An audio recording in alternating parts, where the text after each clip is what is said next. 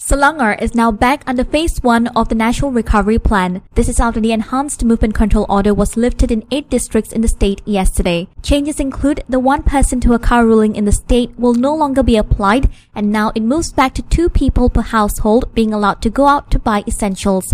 However, travel is still restricted to a 10-kilometer radius. An exception will be given for a maximum of 3 people to travel in a vehicle for seeking medical treatment or emergencies. As before, supermarkets, sundry shops and convenience stores as well as pharmacies will be open from 8 a.m. till 8 p.m.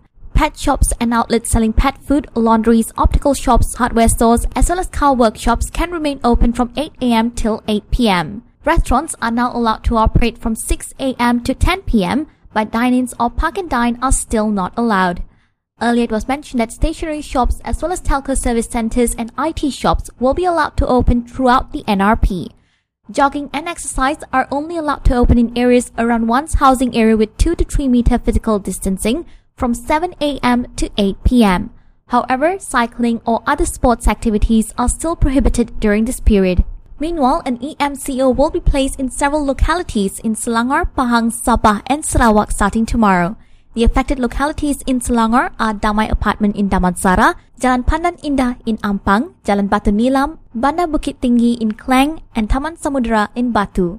Head over to the NSC's official website for the full list of SOPs.